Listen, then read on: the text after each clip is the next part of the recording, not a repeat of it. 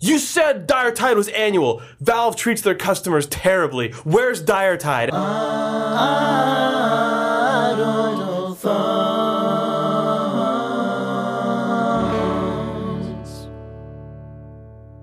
Games, video games, video games, video games, video games, video games, video games, video games, video games, video games.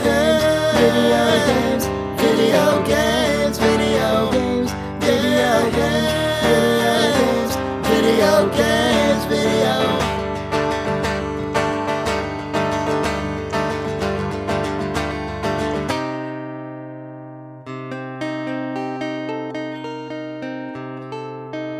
Video games.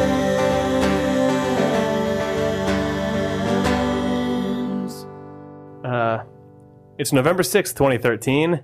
This is Idle Thumbs 131. I'm Chris Remo. I'm Jake Rodkin. And We're joined today by Jeff Green. Hi. Hi, hey, guys. Jeff. We've known you for years, and you've never been on this podcast. I've never been on the show. Did you never want me on the show? That's basically what's going on. Okay. Do you want me here tonight? Because I could leave now. Basically, we just ran out of things to talk about and people to have on, and we're like, well, I guess that Jeff finally. It's down to me. So this is basically like reliving elementary school when they pick teams. And Yeah, you were picked last for Idle Thumbs. I was, yeah. That's like being picked first in a lot of other things. What does that mean? How does that hold? Okay. The thing was, I didn't think that through at all. well, I wasn't even picked last in elementary school. I was the guy You were picked, like, by default? after they picked last. Right. Then, well, I guess we get green. Right. You know, so they didn't even have to pick me. So that's what this is, right? I bet Vanneman was picked first. Probably. Who was the first guest you ever had? Oh, good question. I think it It was either Brad Shoemaker or Chris Kohler, or... was one of those guys or Chuck Jordan. I think it was Brad. Yeah, I think it was Brad. Because that was when the new Xbox experience launched, and we all went to that press event with the trivia. Oh, stuff. yeah. Was Oh, Seen right. It. I think that, yeah, because I think the day, like, we were talking about how we started a podcast and we released an episode, and it was really suspicious, and does he want to come be on our second one? Yeah. Brad, like that guy went anywhere. Yeah, Brad right? Shoemaker. Yeah, well, we gave him his start. Yeah. All right. Yeah. Yeah. You're actually- So is that it?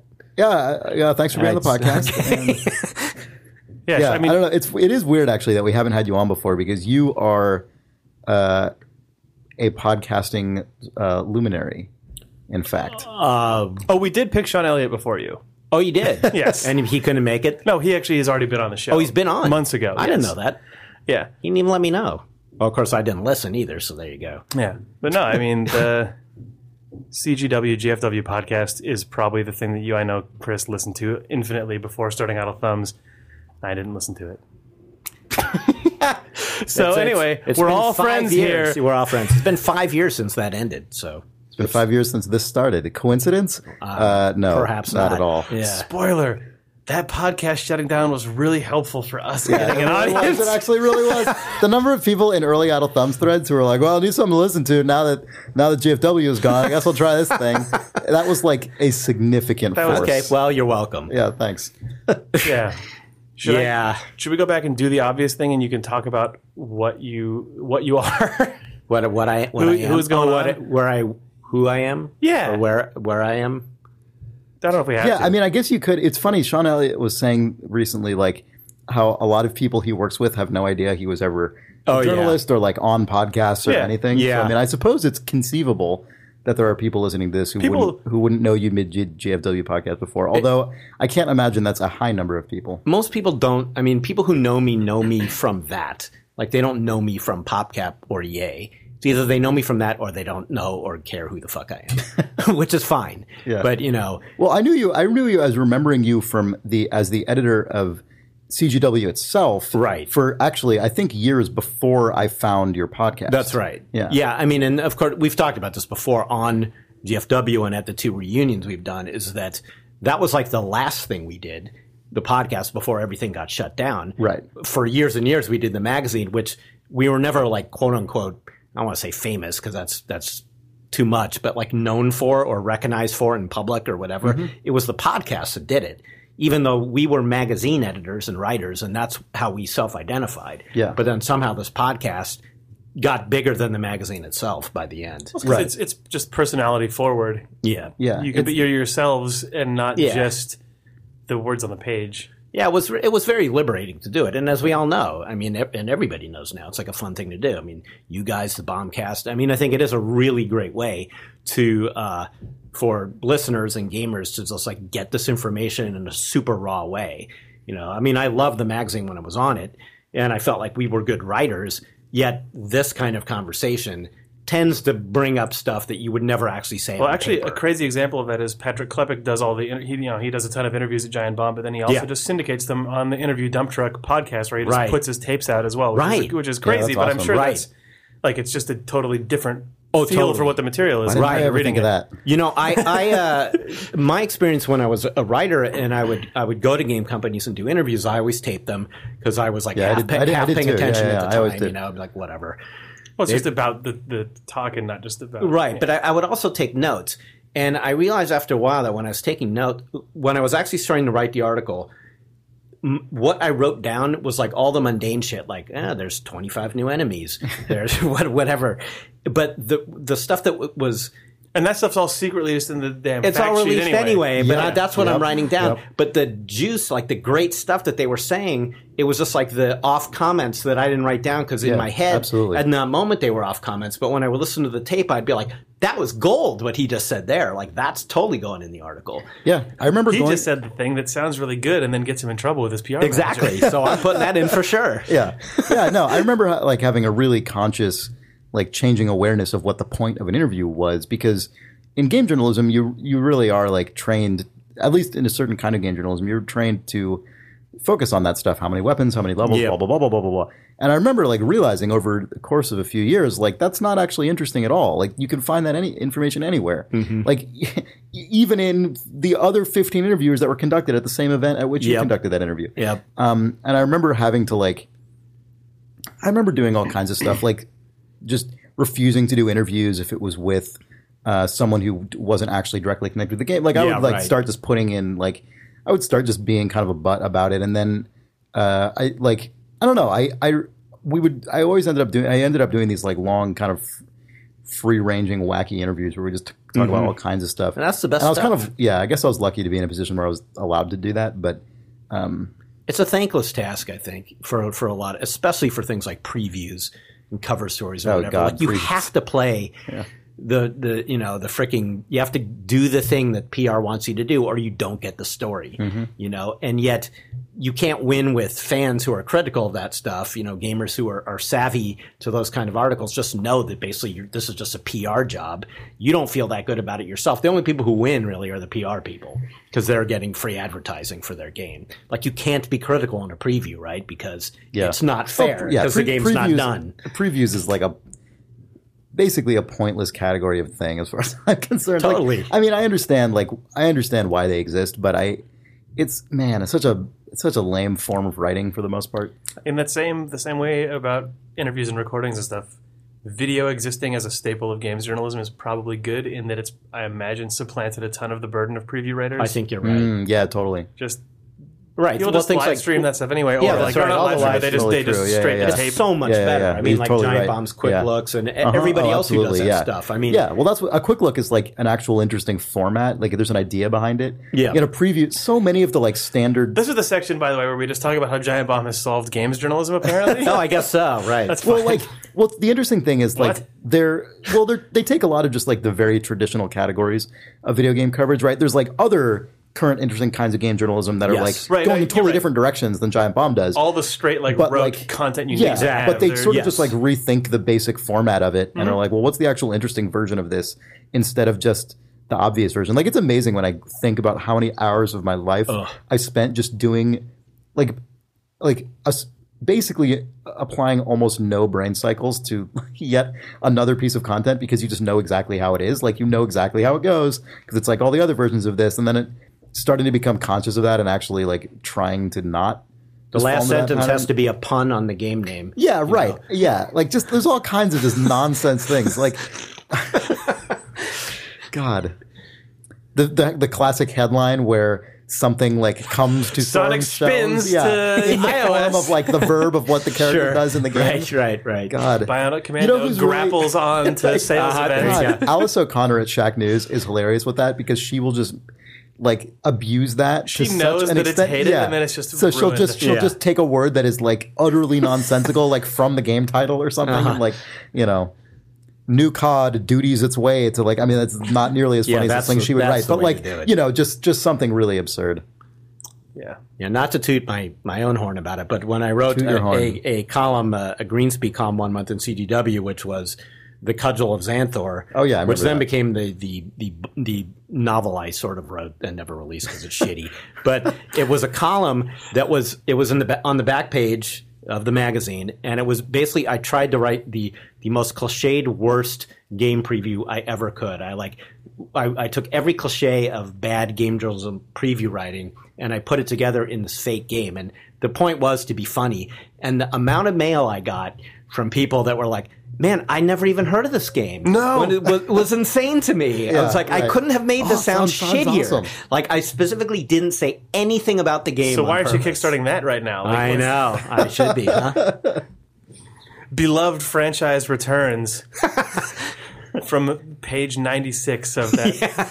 Of Computer Gaming World. Yeah. Yeah. We got the rights back from Ziff Davis. Ziff Davis, who now owns IGN, I think. Really? Yeah. Huh. Yes. Is GameSpy still a thing? I don't know. I don't think so. Okay. I can't remember. I thought that GameSpy might have like Maybe they Maybe still they exist, are. like, Folded as away. the technology, maybe. I don't think the GameSpy browser is still. Well, but the GameSpy multiplayer networking was used for years. That's true. I forgot about that. Maybe not anymore. Maybe it's dead now. Maybe you could license it for this game that you're going to kickstart. Get the band back together. Yeah, and then EA can buy it. Well, just Ziff Davis can throw that in along with the rights to the game. If Ziff Davis bought EA, my life would be complete. It'd be like That would be the full Ouroboros. yeah, it would be of just, a circle. You know? yeah. Yeah. Have you guys played any games at all? 'Cause, You son of a bitch. I am fully we weren't supposed to bring in that up? Yeah, That we haven't been on playing this games? video game podcast. What? No, I am fully in the grip of Spelunky. It's terrible. Like, and I know I can't I was really talk watching you very do much about it. Spelunky like levels of the day. It seems like 3 months ago. Well, actually, I know exactly how long ago it was because I've been numbering them, and I think I just did like my 50th or 51st. So you're day. coming but up on 2 months. I'm coming up on 2 months. Yeah, so that's Okay. been, but I haven't missed a day. That was, I think, my first daily challenge was my first one of those, and I haven't missed a single day since then. So I'm almost 2 months of every single day doing. It's a great daily game. challenge. It really is like impossible. I'm terrible at it. I think I'm the world's worst Spelunky player. That's probably not true because I'm on this podcast. Huh. But I don't play it enough. I did watch, and I just want to spoil it because it was so incredible, but I watched Tom Francis's, I think it was a daily challenge where he got all the way through hell and then completed the game through that path. And that was the craziest thing that I've seen in a video game in a long time. Yeah. And I don't know How many areas are there past the caves? You mean like the first one? The first one, yeah. There are 3 normal ones. Then there's Okay. also hell, which All is right. like optional. Isn't there another? the second there's- one is, I thought there was one other space that you could go to that was not. There's a bunch of other like one-off spaces you can go that aren't entire worlds. Okay. The second world is like a forest, right? Or something like that? Yeah, jungle. Okay, I have seen it once. That's how bad I am. Yeah. Yeah. I had like one life left, and I was so proud of myself, and then died immediately. Yeah, I've never that's seen where I have not ever passed that stupid skill level. But the amount of things that are inside of that game is apparently totally terrifying because I thought that I knew everything that was in it, and I sort of knew what people were playing who were playing the Spelunky Daily Challenge. Yeah. I thought Spelunky for the longest time was just a game set in like the mines.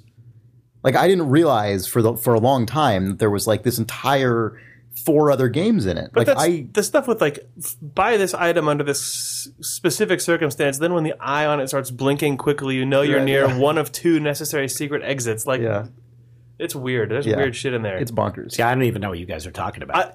I just jump down that cave and die every time over and over. Watching videos of people who have been doing the daily challenge for a long time, like Tom Francis. Yeah.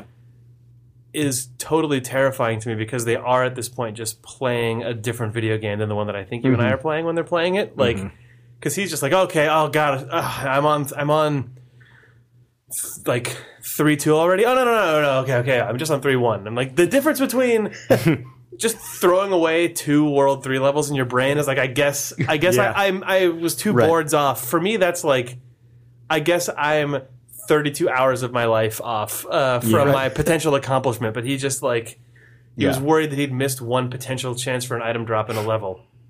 And That's a different dimension. The moment of that struck me was when I was watching a run by Anthony Birch, who's also really incredible, and he was saying this kind of he was playing it and just kind of chatting with his wife as he was playing. Like you could hear her also just through his headset, kind of in the background, and you could tell like he was really far in the game. Like he was in one of the crazy levels, and he was clearly just sort of relaxing and just kind of goofing around as he's playing this fucking crazy. Like fractal of a game, and he just kind of offhandedly in the middle of a sentence was just like, yeah, I guess in like the 2 or 3 years I've been playing the versions of Spelunky, like, well, I've noticed, and I'm just like, oh, okay, well that's the that helps at least. That's the explanation. Would you call it a hard game? Yes, I think I would call it a hard game, but I wouldn't say that is its like defining characteristic in the same way that a lot of roguelikes or Super Meat Boy. Super Meat Boy, like that kind of platform. That's not a roguelike, obviously, but yeah. Well, right. Exactly. Yeah.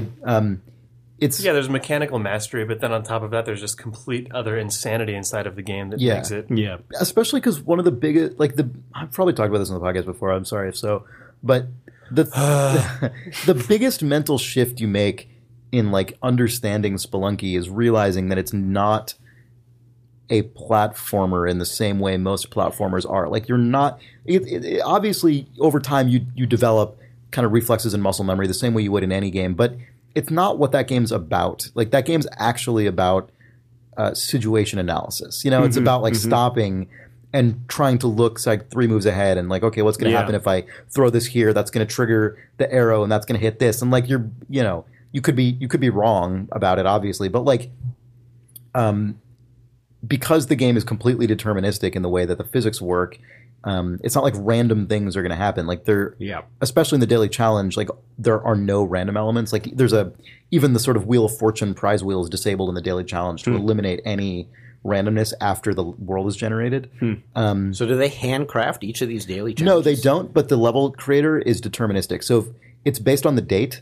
So, like, if you give it the same seed value, the level will turn out identical because there's no just kind of like it's not doing other random rolls inside of that after exactly. the seed. Okay. So and it's the same with like the physics in the game. Like, if 2 things starting from like the same pixel point do the same thing, like they'll always work out the same way. Like it's none of that stuff is kind of randomized for like flavor, and so it really becomes a game about understanding the situation that's like a puzzle. Yeah, it's a puzzle that's different every time, but is made from the same parts, and also requires you to first master the actual physical acumens and dexterity necessary to play the game. It does, but that stuff is already kind of like clunky and weird. I think by design, like I think it's intentionally that way. But it's not fluid like a Super Meat Boy is, Right. That doesn't change what I said, though. It doesn't. You're right. Says guy who's obviously already put in the dozens and dozens and dozens of hours to get past that part. Yeah, it's true. It's like if to play chess, you actually first had to get really good at Twister. I know, but I think people overestimate that part. Like, I played this game a bunch without getting better at all, and it's because I was thinking about it in those terms. And it was like when I made the mental shift to not think about it in those terms, that was the only point at which I started getting better. I'm with you on that. Yeah, I mean, I had to get over the mental hump of I can't just keep going down on reflexes and as a platform because those fucking arrows. Yeah, the spikes and everything it's else. like, okay, I have to stop and assess situational awareness, right? I have to see where I'm going next and see where I can't go and figure out how to do it. Yeah. Because so many times at the beginning, I would just jump, get hit by those arrows. And my first reaction initially when I started playing the game is, well, this isn't fucking fair. Right. They can't do that. I didn't know that thing was going to be there, and I had to die. It turns out you can just crouch and you can see it. Well, right. But you don't. Yeah, you don't think about that for a long time. Yeah, no. I'm now of the opinion that basically everything in that game is fair except for one thing, which is the fact that there's UI elements in the top left of the screen that are just on top, that are like superimposed over the game world, and they drive me fucking bonkers because sometimes there'll be like a spider up there that I could notice, but because the screen stops scrolling when you hit like a far wall, it's possible to just be in a situation where it's actually difficult to see something behind there. You want Derek to put out a patch, Derek Kasavin, to put out a patch. What? Derek Kasavin? Nothing. What does that mean? Don't worry about it. Jake just made the weirdest joke. I couldn't follow it. That was an accidental, really stupid reference to an old Idle Thumbs episode. Wow. A thing like where if you stand still for a while, the UI would fade out or something like that would be your friend. Yeah, something like that. I don't even know what the ideal solution is, but yeah, I mean, something like that would be totally feasible. But it's the one thing that when I die because of it, it's true that I could have spent longer putting myself in a position to figure it out. But every time I die to that, I get really annoyed in a way that I don't with other things. Like one of the most valuable things about Spelunky for me has been developing the ability to just not get annoyed at dying, even if I've made it all the way to almost the end of the game, and then I got killed like 2 levels before the boss or something in a really absurdly unlikely situation. I'm just like, well, Spelunky is what happens. Like I really cherish like that, the ability to maintain that reaction, because Nick Brecken is like the fucking opposite of that. That's for sure. The Rogue Legacy is the other one I've done that with. Oh yeah, where I just take dying as part of the experience, and that game weaves it in even more. Actually, they explicitly make that part of the experience. Yeah. In general, I'm glad that over the years I've learned to calm my rage quits. You know, it's a good feeling. Yeah, the last one I ever had was when I was at EA. I've told the story before, so I won't belabor it. But when I was at EA and they were about to release that remake of Medal of Honor, the first one, and I decided to go back and play the whole series. I don't know why. And I was playing the first one, and I made it all the way through the game up until the very last moment of right before the credits. There's like one last blast of enemies you have to kill, and it's kind of an unfair fight. And I did it over and over and over and over and over again. I couldn't beat it, and I finally punched my monitor, and I put my fist through the monitor. Like I totally broke it. Whoa! And then that was you hitting bottom? Yeah, and my wife was downstairs and she could hear like the glass, and she's like, "Jeff." And like I had to totally confess, I had to I punched my screen. I'm like fucking 49 years old, and I mean I was ashamed. I had to go because this was my work. Like I had to go on to Amazon immediately and order a monitor for the next day. Were you ordering it through your shattered monitor? No, of course I had to use my wife's laptop. But that was it. Yeah. That was bottom, and I reformed after that. Man, so I have to say, when you started this story, you said, my last rage quit, I was at EA. I thought that was going to be a very different I didn't story. rage quit out of the office, no. Yeah, and actually that was it. That was like, I don't know, like I suppose if you're a drug addict, and you OD or something, that was sort of like it is extreme that you did it by punching through glass. Like I know it's not what happened, but I just picture you like looking at your hand with blood dripping down it, just crying to yourself. Well, there wasn't blood, but there were like all the crystals from the monitor. Oh, man. Just like, what did I do? Over fucking Medal of Honor from like, 1995 or whatever it was. Really? It was the original stupid. Medal of Honor? The original. Yeah. Oh, crazy. Yeah, it was so I like that you're stupid. like, I'm going to play through all the Medal of Honor games. God damn it! Just smash the screen on the first one. On the first Honor one. one. Yeah, needless to say. Right, that you geared up for that montage, you load and install, and then it just crash cuts, you smash the screen, and then a man delivers you a new computer, and then you immediately uninstall all Medal of Honor. Pretty games. much, yeah. I didn't pursue that line of thinking after that. I just stopped. Yeah, being a baby over a game when you die has not been a thing that I've done for a long ass time. But then I finally, like I talked about this last week or the week before, I've been playing Mario 3D Land on my 3DS, and I got to the special world, which are all the levels that are of the difficulty of like the 80s Nintendo games. Yeah. And my girlfriend started making fun of me because I was sitting on the couch and I started going, and like kicking my feet. And she's like, what? Like, I died in Mario. And then like I was getting increasingly, like I just turned into a 6-year-old to the point that I would just go, ugh! And I was apparently involuntarily waving my feet around all over the place, which is what I did when I was 8. I will groan. What chair were you in that allowed you to wave your feet all over the place? I was in a couch and my legs were over the back side of it. And you were kicking your feet. And I was kicking my feet into the couch. Like a little you kid were tantrum. full-on 6-year-old. Yes. Yeah. I was having a stupid little silent tantrum to myself because Luigi fell off a cliff. It was my finest moment in video gaming. Like Yeah, I still do that. I'm replaying Link to the Past on my 3DS. I will audibly I'm not even thinking about it. It's not a rage quit, but I'm just like, "Ugh!" Right, you like that. die. And my wife will just say, like, "Are you okay?" like, "Yeah, I'm like, "I'm playing a game. It's so sad. I'm having fun." Hey, okay, Jeff. Leave in the room. Have fun. Yeah, right.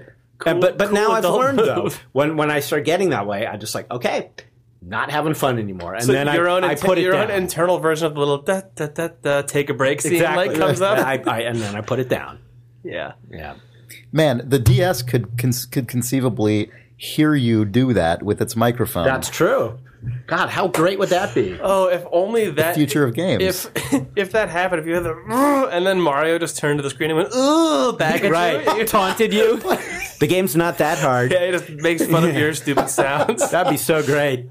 Yeah, I was so furious at one level in that game that the take a break screen came up, I think, and I just dismissed it. And then Really? yeah, but that enraged me also. I really love that about GTA 5. Speaking of new games. Wait, hold on real quick. They put the take a break thing in like Mario games and stuff? I think so. Maybe I'm imagining it was in a different 3DS game, but I'm pretty sure that game, like I played it for I such thought a that was long just like period a Wii of Sports time. thing. Wait, No, but that I was think- it the same level or just the fact that you've been playing it for a length I just of been time? playing the game for so long. Okay. The whole thing, I think, went doot doot. Maybe you should take a break. Think about it, and no, fuck you.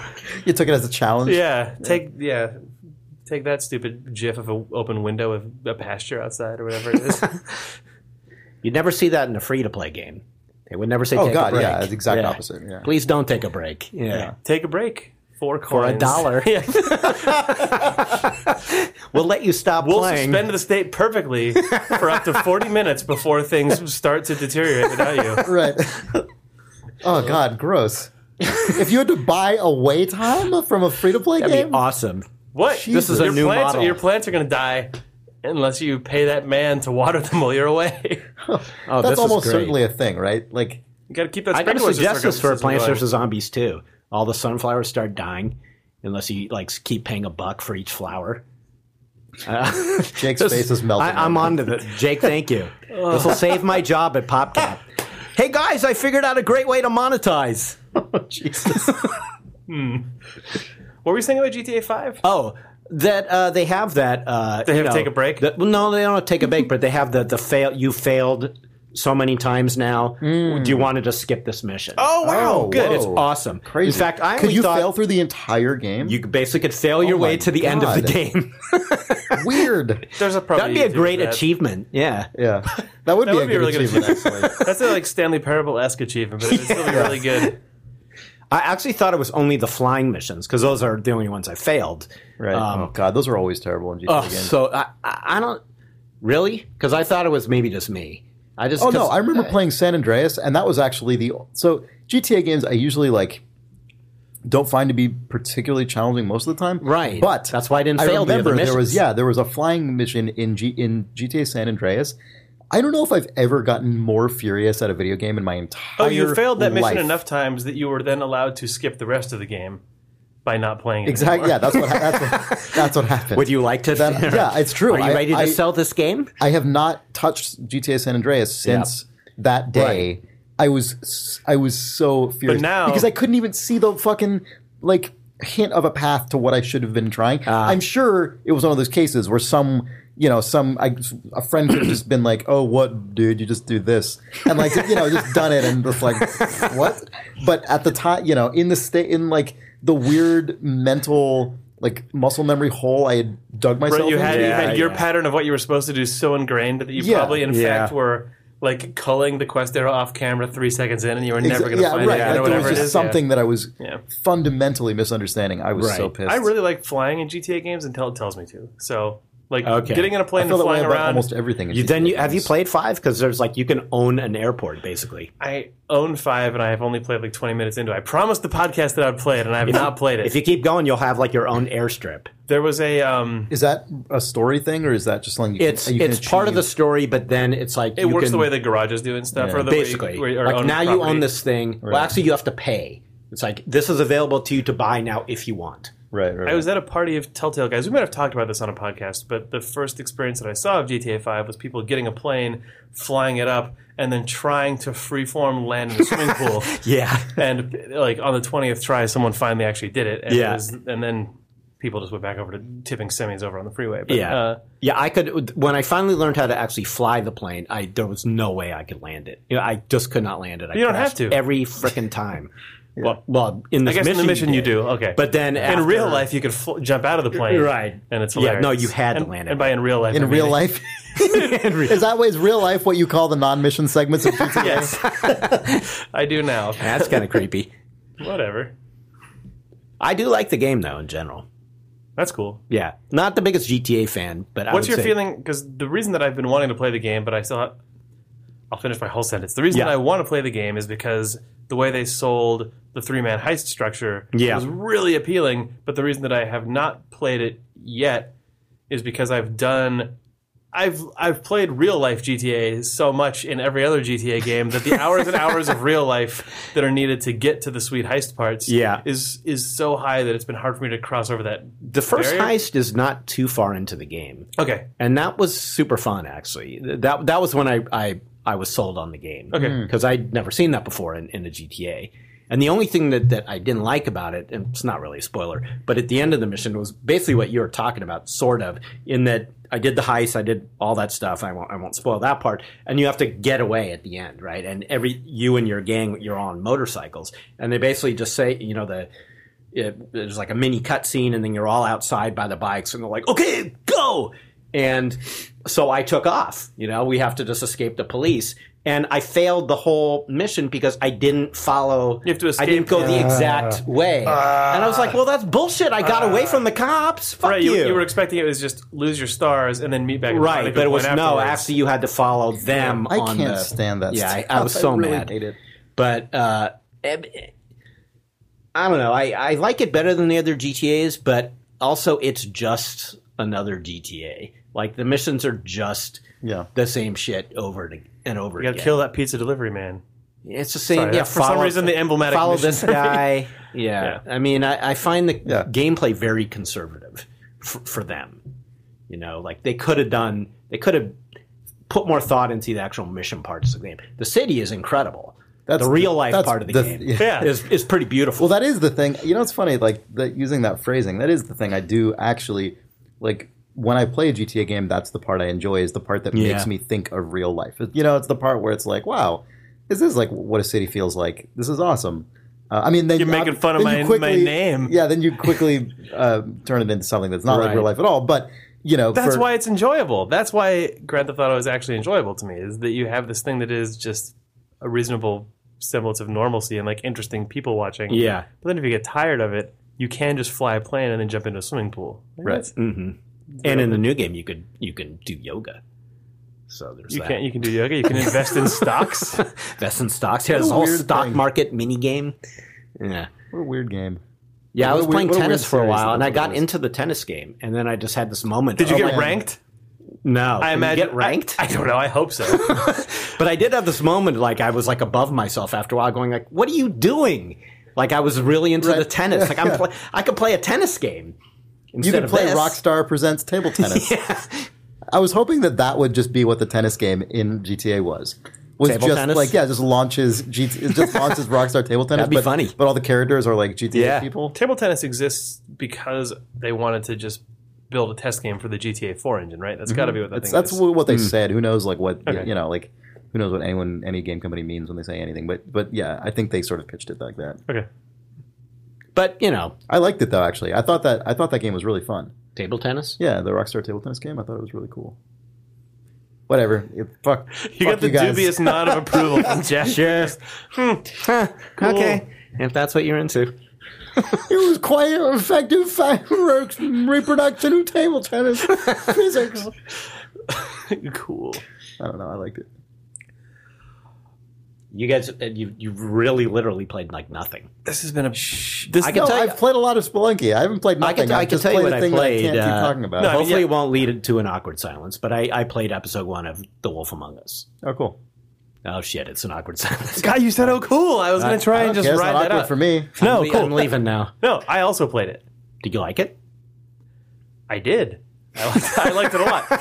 He's flipping me off as he's saying. No. It's a slightly funky situation for me, I guess, because actually, I guess it's maybe worth talking about because it's the first game that I've ever played as someone who worked on a little bit of it, and then I wasn't didn't there. see I wasn't through there that. for the end of it. Like it's the first time that I've seen the inside of a game production, and then actually really experienced it exclusively as a consumer, where I sort of knew the gist of the story and I'd seen the art coming together for it, but I was not on that team at all. Did it turn out the way you thought it was going when you were on it? Yes. It turned out way more in line with what I was expecting that project to be than what I had expected it would turn into. Like it was, I was always hoping when looking at that game that it would sort of be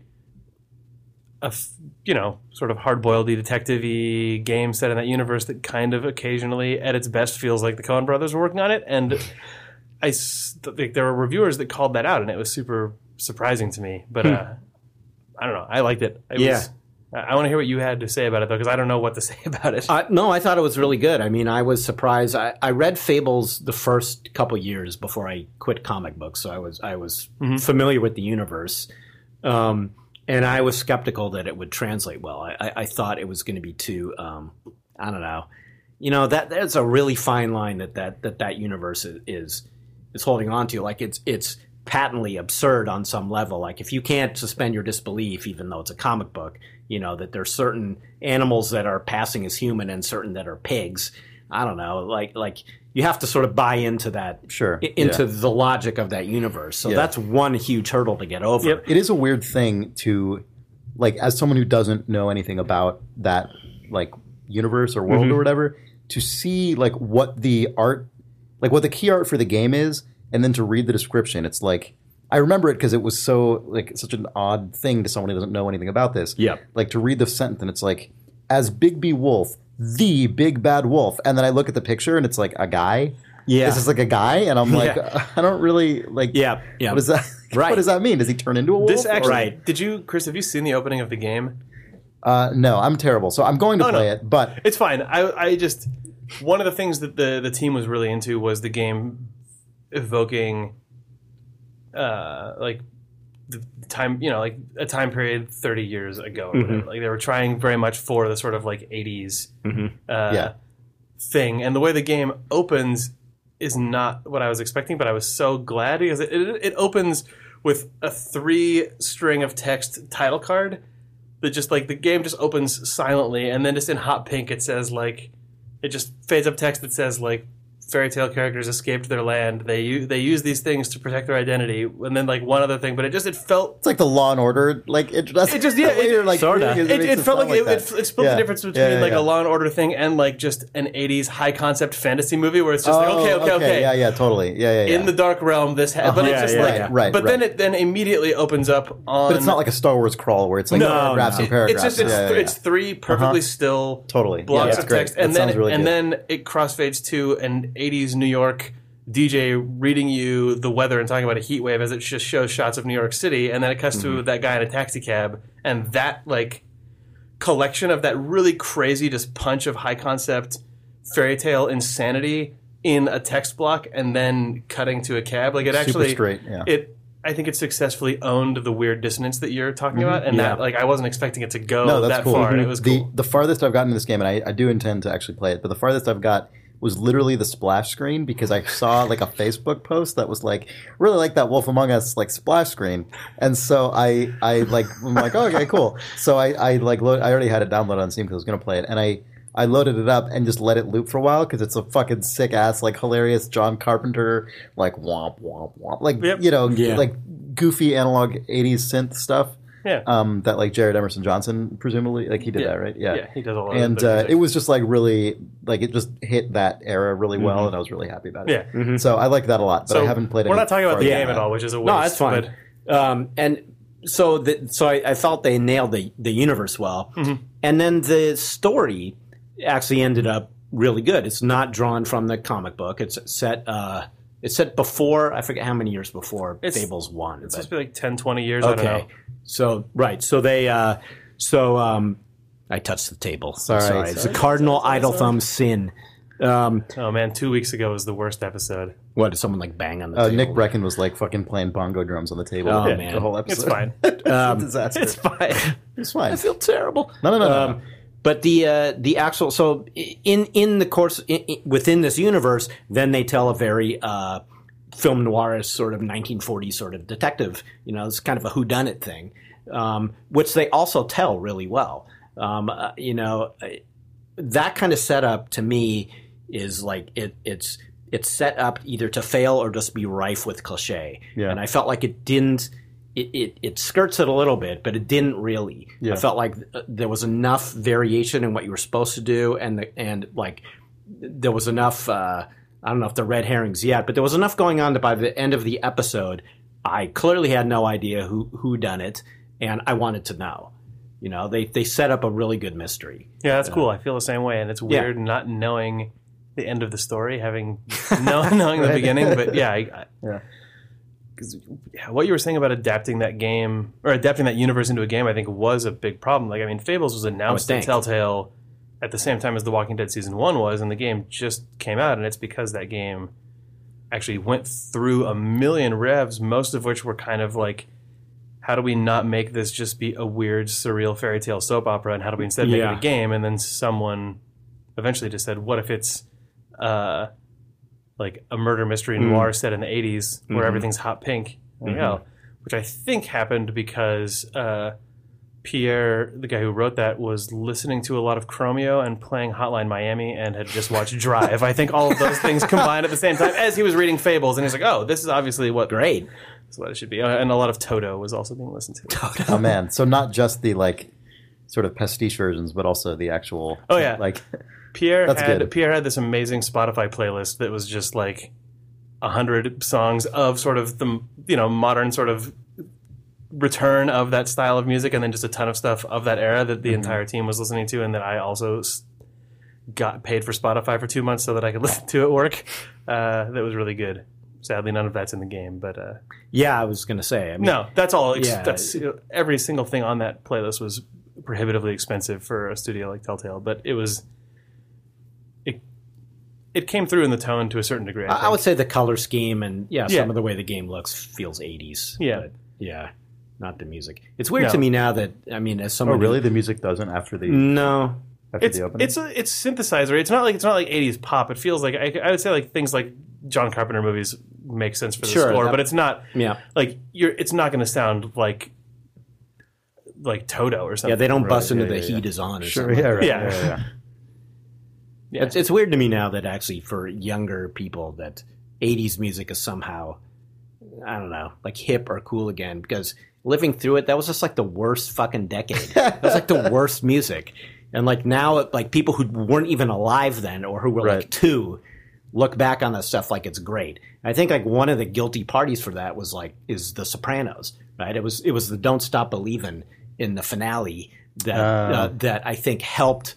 I mean, the 80s of nostalgia was already going strong, but like using that song in the finale, I felt like way legitimized that song, which back in the day at the time, like everybody fucking hated that song. Like this stuff, it was not cool back then to like Journey. It was the anti-cool to like Journey. There's definitely this whole, what era becomes kind of retro cool is probably pretty predictable based on how long it's been since that time, because I remember growing up, the 80s were seen as like profoundly uncool, and then I saw and now like it's everyone's favorite thing to call back to. Like 80s tropes are everywhere in pop music now. It's crazy. And I saw a study done just yesterday, I think. I don't know when it came out, but it was recent, about what era people would most like to return to. Oh yeah. And the 80s was like much higher than the 90s now, even though the 90s was a period of like really good prosperity and like I think the 80s relative the 80s peacefulness, is like aesthetically aspirational in a way that the 90s aren't, though, because the 80s was another like super but I think clean if you go cut, back weird. 10 years from now,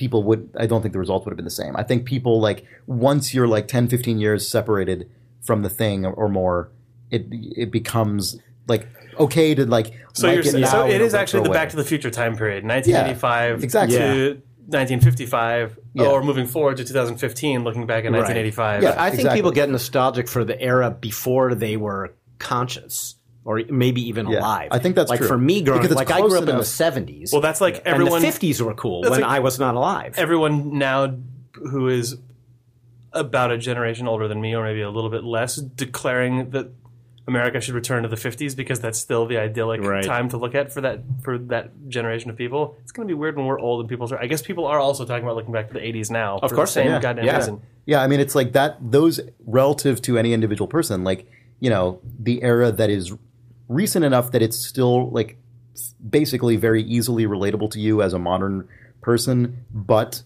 just out of your direct kind of like just out of your peripheral vision, so that you can still idealize it in whatever way you want without without your own memories proving you wrong. Like that, I think is the sweet spot for people falling in love with an era like a certain number of years past. I was talking with my daughter who's 19, and she was at one point she said like, "Oh man, Dad, you were so lucky to live during those times. Like, I'm so jealous." Yeah. And I was like, please don't be.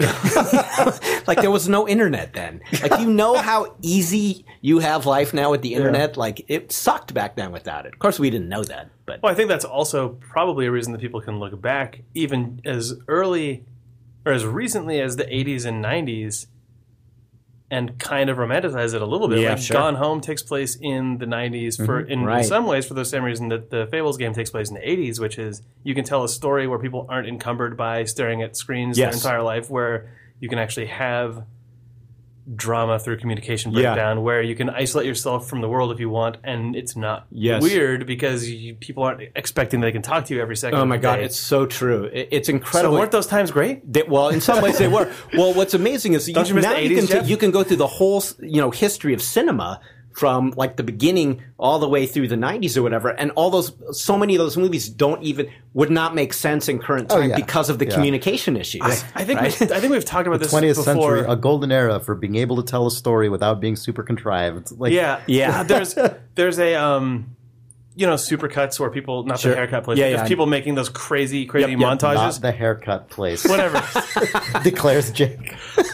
I don't know. I haven't needed a haircut in a while. I don't know if people's first assumption for supercuts is haircuts, but someone did one a couple years ago that was just called like No Bars or No Signal, and it was just horror movies where they have to write the cell phone out. So it's people going, I have no signal. I got no bars. Oh no! Like it was always like the killer shows up and then they pull out the phone and right then the bar goes doot and drop. Or the battery dies. Or the battery dies. And then the best part of it, which was like the sub supercut, and I think I've talked about this on this podcast before, which is the stupidest, but it's a thing that supercuts do sometimes that I love, where they just make a separate sub point inside of their main point, and this was just kidnappers snapping flip phones in half. Like 20 shots of just snap. It's just like, oh man, it's so good. I'm just, this character can't have the cell phone anymore, but it's a flip phone, and those have a hinge, so you can just break it right at the hinge. Right. Oh man! Oh, just you can't do that now. Seeing You that can't- same close up. No, now You now phones are can't hard to break an break. iPhone in half. I'm sure if someone made that supercut now, or like in a few years when iPhones are ubiquitous enough that they're cheap, it's going to just be like the rock or Smashing the foot it to the against- screen, right, glass right, smash. But like, Right. oh man, just those like Uh-huh. Motorola flip phones snapped in half like 10 times in a row. That's super. I actually am. I try not to be a Luddite, and I try not to be an old man fuddy-duddy, but I do sometimes look back nostalgically on that time when we were not glued to these fucking things. Oh, yeah. And, think you were everyone just probably in the does. moment Yeah. wherever you were. And you weren't just taking pictures of fucking everything. Yeah. Like, it drives me crazy now to go to concerts. And in fact, this was not a concert I was at, but I saw a photo in the Chronicle recently of an Iggy Pop concert that he did, and I don't know, he's like 150 now, but he's still buff. And he was at he's the a weirdest club looking guy in San ever. Francisco. Well, he's buff. I don't know. He's like wiry. Yeah, but he has like muscles, buff. but no Yeah. blood. in Yeah, him. yeah. But anyway, Yeah. he's in the middle of the crowd. He's like stage dived into the crowd, and he's got people all around him, and they're all holding their fucking iPhones up and taking pictures of the moment instead of appreciating the fact that this rock god is like sweating on them right Maybe they there. didn't just wanna want touch to him. take the picture instead. Well, you probably get a disease by touching him, so maybe they're smart by not touching him. But still, it drives me nuts Yeah. that everyone is just recording their life rather than living their life. One- and I do it too. I completely agree. 2, it does make us sound like old people. I know. The I know. most. I know. Speaking of, without like passing judgment one way or the other, it is funny that you bring that up because I was actually just this morning. at an Iggy Pop concert. I was just this morning getting sweated on by Iggy Pop as I reflected. As happens. Yeah. No, but it did like just sort of one of those random thoughts that just popped into my brain, like Yeah. apropos of nothing. How weird it is now that taking a photograph of a spontaneously interesting moment means you're basically taking a picture of a bunch of people taking a picture. Yes. Like if something happens that is like worth photographing, it means just a million people are Right. photograph Yeah, the it. historical Like, it's a archive is weird- going to get fucking weird. Yeah, at this point. right, People, yeah. people in whatever 100 years when you don't need to take photos because your eyes are constantly just recording things into my butt. right. Nice. But I do it too. Like I was at a show at the Fillmore, and I was Trombone Shorty, and I was up close, and I took all these photos instead of just like being right there and enjoying this music. And then later I looked at the hard not photos, to. and they're all shitty. Yeah. And I'm never going to look at them again. And why did I do it? But something about having the phone and the camera right You there did it though, compelled so me that to do it. so that the whatever one professional journalist in the back can get that one photo that has the 3,000 smartphones that yeah. people in 100 years ago You know look what I at have and to go, say? "What Okay. the hell? What the hell are they doing?" It's going to So, be a like- weird turn of the century curiosity. I Yeah. think. All right. Like, So the thing that, as you've said, I also do this kind of thing as well, probably more than I should. But the thing that I don't do that I actually really despise, like I genuinely despise, that I probably do. is the This is his way of telling you. Jake's just on his phone like 98% of his life, so that's a different matter. But is the using the fucking phone as like a lighter, like waving your phone around in there? I don't know if there's any phone related behavior that I find more insufferable than that. I think that is the worst. I think it's I agree with terrible. you, except what I like that makes me laugh every time is when people bring up like the lighter app. That to me is Oh funny. no, That's funny. I mean, I guess that is funny in a weird, like, pushing it so far that it comes out its own ass Kind way. of. Yeah. I usually bring my iPad to those and play like a Yule log video. God, full old guy time. But What? I mean, I embrace all the technology, All right. but I like that joke was a joke that like my dad would make, and I cracked you guys up with it. And I'm happy about it. But I do think that there Like is. my uncle. I think that there's a distinction. Like, it's obviously a different line for everyone, but I think there is a difference between like just sort of carping about stuff in an old guy way and fucking using your fake lighter with just your iPhone screen On your fucking telephone. telephone. No, I feel like that is like profoundly uncool. Like what person is like? There's no version of that that's actually cool, no matter how old you are. Like that's lame. That's like the dorkiest fucking thing. And I really do think, and again, I embrace all this shit as much as anybody. I'm on my phone way too much. I sit at the dinner table and I'm looking at I'm tweeting dinner while my wife's trying to talk to me. You know, like so. Hopefully, you're just tweeting the word dinner. Hopefully, right. I'm a big as asshole as Dinner. everybody else with this stuff, and yet I believe that there's something that is fundamentally going wrong with society that we're doing this all the time. I feel like there's going to be a critical mass of this shit where it must stop. Like people are communicating less. People are sitting in a room together and everyone is looking at their own phone instead of talking to each other. There's probably two things that are going to problems with happen. that. There's probably going to be the collapse, not like the societal collapse, but that where sort That'd of be cool. it does hit a saturation point and people flip out and sort of socially pull back from it. Yeah. But then I think it's probably going to come back as like an embedded tooth and eye implants, and then because then like the stigma will not be there. Yeah. But then you'll also be like 3,000 times more You're connected right. because those will actually just plug right into your nervous system. Yeah. And Yeah, that's, you're right. That's the grim future in which we live. Have you guys tried Google Glass yet? I have not. No. We It's weird. It wasn't at the Gaming Insider Summit. Only the other two crazy screens you could strap to your face were there. So we didn't get to try Google Glass. Yeah.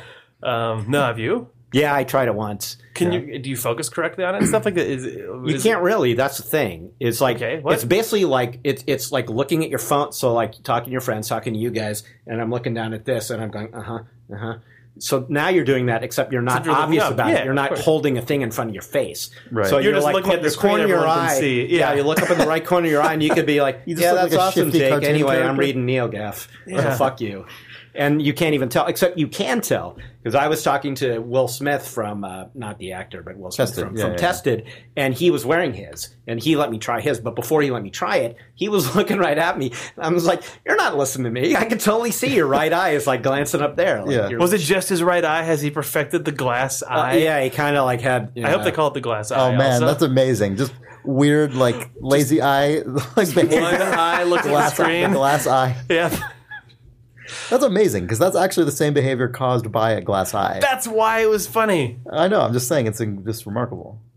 Hopefully that catches on as a phrase now. the glass eye. The glass eye. You have Google Glass Eye. Google Glass Eye. Google. Anyway, that's one thing I hope does not take off. Oh yeah, me too. Other than that, I'm all for technology. Don't get me wrong.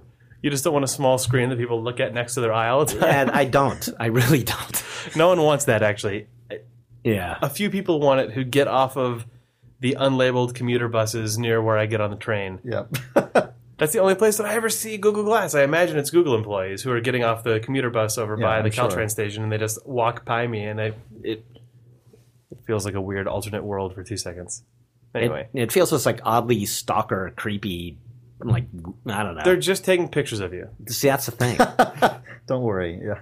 They're bad pictures that they'll look at once and throw them away. It's fine. right. I think there are places in Seattle now that like have already banned them. Yeah. Like bars and stuff, Oh, really? Which makes sense. Yeah, that's cool. The thing I don't know is like if you take a picture, like does it make a sound or do you have to use anything on your If they if that was a firmware level, like something Glass. God. Do you guys remember the classic like prank site where someone would send you to it and it would go, "Hey guys, I'm looking at gay porno." Yeah. Like, just that, like if someone finds a way to weirdly abuse. Oh, the that'd be so great. Yeah. Google Glass. Anyway, Good. I'm sorry, I took a stand-up path probably wouldn't say of that, curmudgeondom. Oh, it's it's okay. fine. We're the worst. We're the worst. That's true. I want to talk about Black Mesa Source for a minute because I saw you were Sure. playing that. You've been streaming a ton of it. I have. Did you decide you were going to play that, or was that suggested to you as what to play? Like, where did that come from? It came from I wanted to play an old shooter that I loved, and I narrowed it down to a few. And then I thought, well, I'm just going to play Half-Life 1 because that's like my favorite of all time, and I probably hadn't played it since 1998 or so. So I booted it up, and then I realized at some point I was like, oh shit! It just crossed my mind on my own that Black Mesa is the fan-made remake of Half-Life 1 with newer graphics. So I just decided instead of Half-Life 1, which I know, I'll have this new experience with what is based on Half-Life 1. And I'm having a great time with it. I'm terrible at it, which is why there's been 13 episodes so far of my live stream, and I'm only like a third of the way through the game. Is Black Mesa actually, have they released the whole campaign of the single player? Because I know at a certain point they put stuff out, but it was only like the first half. or Right. so. They've put out the entire game except for the Zen levels, Okay. which I don't think they're actually going to do. Oh, really? So And probably nobody's are they- going to complain about Are they it. just going to like splice that out so it just ends? I think they were being I don't really know. teasy about it, where they were like, "Oh, we think we." It sounded like that was where they were, like Maybe they 6 will. years ago when they were talking about it. Right. It sounded like they were That's the talking about thing. that being like the thing they were going to make a big departure from what Valve did. But that could Right. also, the big departure could just be that they just That they are didn't done. do Zen. Yeah. I'm sure plenty of fans won't care. Yeah. I mean, I'm having a great time. It looks great, of course, because even the Source engine now still looks good. Oh, yeah. You know, when you have it amped up, which is remarkable because that engine was built in 2000. 03 or Yeah. 3, 4? I mean, Half-Life 2 came out in 04, and they'd been working on the Yeah. game for a while. Yeah. They just got lighting right in that. It feels like we're just. Yeah, I think they that's, really I think did. I think lighting is the only thing that makes it's what makes games look good. Just the surfaces in that game just to hold up. Like the poly count is still not high, Right, of course. But just the way that sunlight streams in and the Source engine has always looked good, and it still does. And also just the art direction in general is just so genius, and the sound design for that matter. Like everything is just used like just right. Like they never overdo it, and like the sound in particular, like that game is very quiet.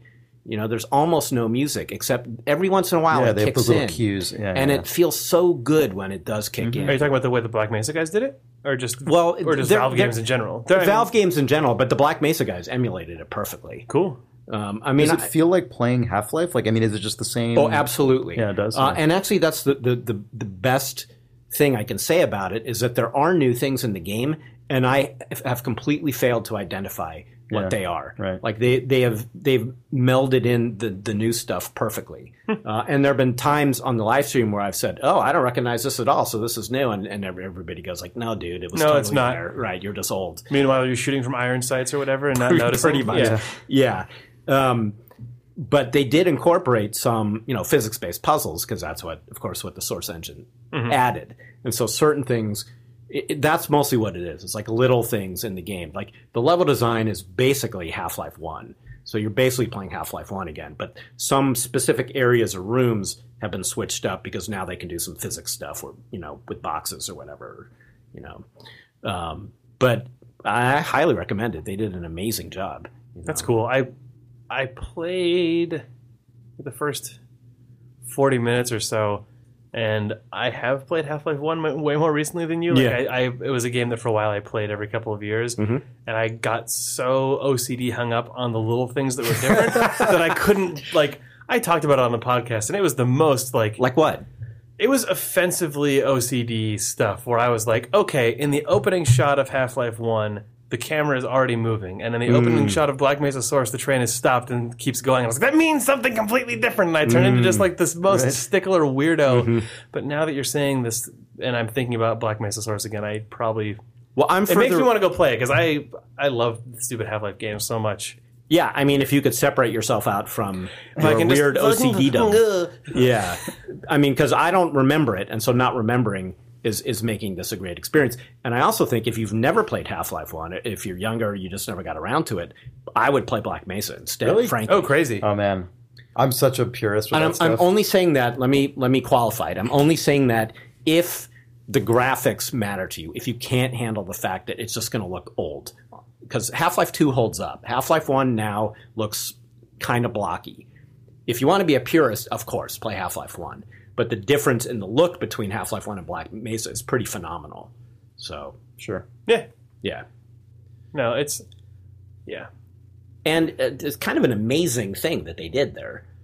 It's it amazing. took them 7 it's years, amazing but... that they spent 7 years and released it. It's amazing that Valve at no point... Like, I was always waiting for it to be... Valve says nothing about it one way or the other, and then the day they finally put code out is when the cease and desist shows up, because, like, that's what...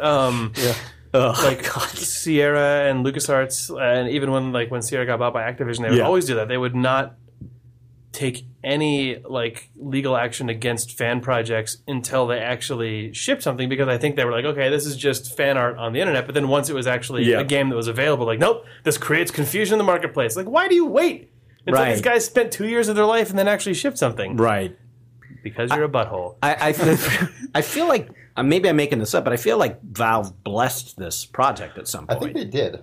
I think they said, go ahead and do it, but don't call it Black Mesa, or don't call it Black Mesa Source or something like that, because there was some, like... Oh, that could be. It had some, like, specific thing where they had to change the name of it a little bit, and I think they had to take overt Half-Life imagery out of their branding, but other than that, they didn't change anything. That's cool, yeah. Oh, right, because... The game's URL is Black Mesa Source, but the actual mod itself is just called Black Mesa now. The name of the engine is in it, and it's on Steam. So oh right, I forgot. I mean, that's how I'm Did playing it go through Greenlight and get greenlit? Yeah, I think it did. I guess so. Yeah, crazy. I forgot about that. Weird. Really cool. Yeah. Did you guys see? Speaking of Steam, that they I guess some embargo broke on the Steam machine stuff. Oh, really? Yeah, there were a bunch of articles about the kind of prototype. Like early, versions of the Steam machines. The way that is put together sounds really cool, actually. Yeah. Did you read the stuff about it at all? I read some of it. I don't know if I read what you're talking about. They're basically just PCs, aren't they? Uh-huh. Yeah, I read. Oh, you mean like the hardware design? I read the write up on The Verge about Valve's prototype hardware unit, really cool. And the way that they have made it inside of a box as small as it is, which I think is still a little bit bigger or comparable to the just now launched console generation, which seems reasonably big, is they've segmented off all the cooling of all the different components. So the video card actually is in a separate heat pocket inside of the case from the CPU, which is in a separate area from, I guess, like the PSU and stuff. They all vent in different places. They have their separate exit directions and stuff. So there's just this huge, weird puzzle piece, lucite wall that you slide into the case. They don't share any air. None of the individual components share any airflow, apparently, which is really interesting. So here's a stupid question, because I didn't read about it, because I don't know how to read. But what did can this machine? Is it basically like a console? Does it only play games, or could I use the Steam machine as a PC? It runs SteamOS, which is basically just a slightly modified Linux distribution. Okay, but you could, if you wanted to, install Windows on it. There's nothing stopping you. The Steam, their sort of template box that they made, that's sort of, I guess, the equivalent of Google's Android phone. Sure. It sounds like it is just current Intel CPU, current NVIDIA GPU, and a standard motherboard. Right. So sounds like it is just a PC. A PC. And it's like we were trying to speculate, how would would they have a rating system the way like Windows has the performance index for your PC and stuff? But what it sounds like is they're going to be using the Steam hardware survey data to tell you what hardware you have that is lacking for a game and then recommend based on other users who experience better performance than you this upgrade that you could make to your PC that would allow you to play games that you don't have, which That actually is the craziest cool. long game shit I've ever heard, Yeah, by the way. seriously. Yeah, where it's like they've they been started collecting doing the hardware hardware for a surveys like decade or something. 2004 or something. Yeah. And suddenly now, like, obviously that wasn't the intention when they started doing Right. that. Right, but like, oh, we have a those decade metrics. later, it's like, oh, anyway, we're going to have, like, the only useful way to gauge your computer's likelihood of running a particular game. That's a thing people have been trying and fucking up for Yeah, years. it's so cool though that it's just. I know, yeah. it's amazing, yeah. You want to play whatever Mirror's Edge 2 in 2015? Here are the exact two components you should buy. Yeah.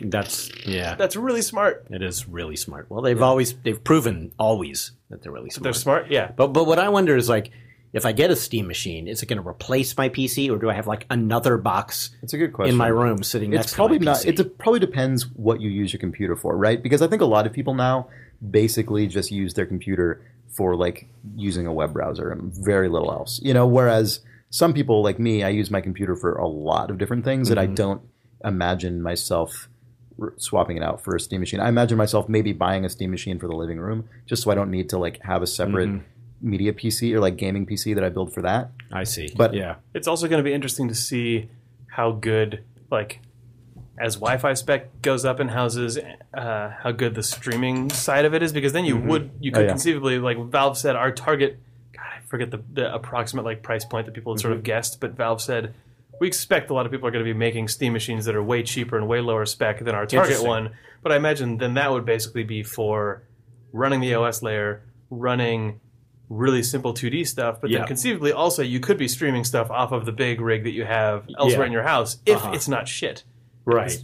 And we were talking about that Right. before. We were talking about OnLive was almost not shit, and that was over the internet, so maybe over a LAN it won't actually be that bad. But it's hard to know. I would like it to replace a desktop PC, and then I would just keep my laptop for work stuff. Right, because then your well, desktop yeah. PC If you're- could truly just be your gaming a PC. That gaming- can also yeah. then I Just think be another console. because then it could, basically. but also it could probably run. You could launch a web browser on it and run like Google Yeah. Docs and stuff. Yeah, if you had to. That's But- that's what I was saying earlier. I think if you like, because I just use my desktop for like any work related stuff I do from home also. So you know, if you already are separating those things out, I would imagine, yeah, you could totally like if your desktop PC is basically just a gaming box, gaming and web. I think you probably could swap it out. I don't know why not. I mean, I definitely right now. It's a minority of games on Steam that support Linux, but I suspect that's going to change really rapidly. Like Humble Bundle so far has been, I think, the single biggest driver of pushing games to put out Linux builds. Like definitely at Yeah. Double Fine, that's been like the biggest thing that has really gotten us to heavily support Linux. Like almost every Double Fine game now runs on Linux, and it's largely like I wouldn't say largely because of Humble Bundle. It's because there's a market there, but Humble Bundle's been the catalyzing force behind it. That combined with Steam pushing that as like their main OS system, like that's going to be nuts. Valve actually was talking about that in the stuff that came out about the Steam machine and SteamOS stuff today as well. The specific thing that I thought was funny is they said if you guys have already moved your toolchain over to build on Mac, that probably means you can build for Yeah, you have OpenGL, OpenGL, which yep. probably means you can build for Linux, which is a thing that people say all the time and no one does. But it was interesting to see Valve just say, if you're on OS 10, you're already not using DirectX for your 3D, so you're probably most of the way there. sure. Right. Until you Also, run into all the other insanity that comes like I with think Anna everything Sweet else. from Valve pointed out, like if you're using Unity, you don't need to do anything. Like Yeah. it's Right. already there. Like Right. that's like there are a lot of situations in which there's little to no extra work, or you've made a big chunk of it already. Obviously, there are a lot of games that are still basically just developed for DirectX on Windows, but I mean, the amount it's changed over the last couple of years is Yeah. shocking. Like that's also- I never would have. that's also predicted not to undersell games the to amount be of on Linux work ever. Yeah. The amount of work that it is to actually get a thing up and running on Linux is Of not course. insubstantial. Of course. But it's not the same as like you're not rewriting your entire game at this point for a lot of people. Yeah, a lot at this point for a lot of developers, that stuff is obviously not fully abstracted, but a lot of, I mean, I don't know, the people who are writing their engine from the ground up, like there are fewer of those people than there have been in the past, and those people are the ones with the skills to actually switch to using OpenGL and like take care of those things if they find it's important. But this is dumb and only tangentially related to this, but actually two things. When they put out the art because the other thing that came out today finally was the photographs of Valve's Steam Machine hardware, which for some reason they didn't show in the launch, but it was hilarious. It wasn't hilarious, but it was interesting and amusing that they looked exactly like the ASCII art on the SteamOS launch day, where it is just a square that has an offset circle on one side. Yeah. But also they look really appealing. Like it made me want one. I like how understated it is. Yeah, that's not what get ready to not be able to buy anything that looks anything like that. You're going to buy a thing that has like 15 weird, like glowing snakeskin layers infused in the plastic and like at least one embossed Neon golden tubes, demon on the side. Yeah. I know. That was what was so funny to me when I was reading the articles about this, because it's like I was looking at the pictures and I'm like, oh, it's like a nice kind of like charcoal gray kind of thing. And then the paragraph next to that is like someone from Valve being like, yeah, we're really excited to see what our like all the like hardware manufacturers are going to make out of this. Your Steam machine is going to be fucking festooned. Yeah. it's fucking true. It's going to be a disaster. Oh my God. It really bummed me out because it was like... Think about how many colors the LEDs will be able to display that can highlight the slide open conduit panel that has all of your ports that you're never going to use because you're going to have two wireless peripherals. I was reading... There was some other quotation in one of the articles I was reading, and it was like, yeah, we're going to... Valve is going to do all of the... It's like we're doing all the controllers in-house. Like that's like we designed it. Like we're going to make it. But like we're not really interested in like... making the boxes. Like we'll have other people do that, and I'm like, why? You're obviously going to do it better than they would. Clearly. Right. Like, look, they're not interested in doing it the same way that Google wasn't interested in doing it, the same way that Microsoft isn't interested in doing it, which is the only way other hardware manufacturers are going to play ball at all is if Valve doesn't do it. If they get a piece. Because if Valve says, "Here's the one we made," why would like Acer make a Steam machine? They're just going to lose. Mm-hmm. Like there's no one would buy it. Whereas if Valve says you can all compete, then they have millions of dollars in advertising saying Steam machines are cool because you should buy ours. Whereas like I know that's like the IBM PC. You can probably rest assured knowing that it will eventually like what? The IBM PC. Yeah, it's like the IBM PC. But you probably can rest assured, sleep soundly, whatever, knowing that at some point that whole market will collapse and Valve will just have the canonical one in 5 years anyway. The same way that now I think like nearly every Android phone is just actually a slight case skin over the Google one. Or it's increasingly that because people don't actually want things to be festooned with other things. Right. So basically Apple had it right all along. Well, they had it. Yeah. I mean, They had some things right. They had some things right. Yeah, I always go back and forth on this a lot. Actually, I mean, it's obviously nerds argue about this shit day in day out, but like it is a tough thing to like which direction is better. I think is a fairly complex issue for sure. I was trolling. With that I know, but I think it is actually. There's something to be said if it's a area. condensed down singular piece of consumer electronics that's intended for a specific use. Mm-hmm. There's something to be said for the hardware and operating system to all have been made by the same team because there's just going to be a crazy harmonious thing there. But if you ever want to do anything other than its intended purpose, you're going to want to kill yourself. I can tell you that, like, for my parents who are in their 70s and 80s, the Apple stuff is like a miracle. You know, they both you're use handing them a computer that is like, a washing machine, right? Exactly. And when my mom wanted a streaming device. For her TV. I thought you just said screaming device. Well, she is a screaming device. When it came time to buy her one, like the choice was obvious for me. I just got her Apple TV because it looks the same. Right. It just is. She knows exactly how it's going to work. If I had to teach her Roku, which of course is but simple, but it's like another thing for my mom who's 75. Right. It was way easier just to say, "Here, look, it's just like your iPad, Mom." Yeah, totally. You guys want to take a break for a second and then read reader mail? Sure. Okay. Yeah. Video games. Is it this? And he's like, nope, it's not that. Like, is it this? Shut the fuck up. Just shut the fuck up. Stop talking. Video games. We're back. Now we're really back. Now that that's we're Vine opportunity missed. Episode art missed. All right. We're back. Let's do some reader mail from you, the readers. Jake just freaked out for a second. I don't know why. Oh, because if you have a reader mail for us, you should send it to questions@idlethumbs.net. Yes, please do that. And then Jeff Green will personally write a response. Yes, I will. Lyman Sang writes, Steam is weird. Hey guys, so 2 weeks ago my friend got me to play Counter-Strike Go with him. What I didn't know is that at the end of a match there's a chance for a random weapon skin or chest to drop. The chests just contain more weapon skins but require a $2.50 key to open. The skins have different rarity levels, so I sold a weapon chest and a skin for around $15. I'm sorry, a weapon skin and a chest. I guess they were rare items because weapon skins usually sell for a few cents. I thought I could trade my Steam wallet funds with people, so I looked at a Steam game trading forum to find someone with XCOM to trade with me. What I found out was that you can't trade your funds, but people do use treasure chest keys for TF2 and Dota 2 as currency instead. I guess Counter-Strike Go keys just aren't worth as much. So using my Steam wallet funds, I bought 6 Dota 2 chest keys off the marketplace and traded them for XCOM plus the 2 early DLC. Steam weird. Lyman, pronounced Lehman, from Queens, New York. That shit is bonkers. He's putting a lot of brain power into that. He could probably fix our economy in the real world with all that thinking. You know the crazy thing about that, though, is I think there is a subset of Steam users who are hardcore Steam users in the way some people are hardcore players of a particular game who just now that is just common knowledge to that class of person. Because the Steam metagame he's just playing this like, metagame. Yeah. Steam. There are people who, as far as I can tell, make money by exploiting minor differences in in exchange rates between Steam games by buying gifts and reselling them. How do you put that on your resume?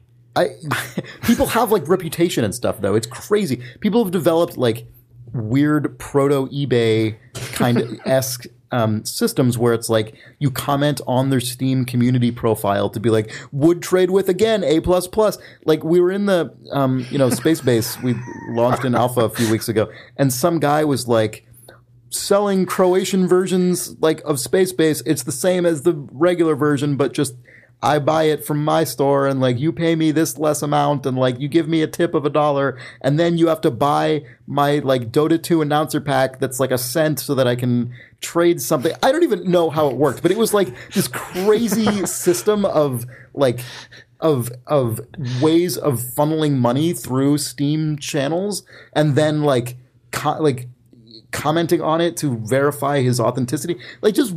That's so much effort. I know it really is. Work you at save Starbucks. a couple dollars. I guess it is, and that guy makes $1. It's so weird. It is so strange, but it's an entire forced. It's a sub economy that somehow people have managed to traffic in. What do you think Valve thinks about it? Do you think they like it, or do you think not? Idea. Because it seems like the sort of thing that Valve, based on the way that they've sort of treated the international Steam store stuff, would not like.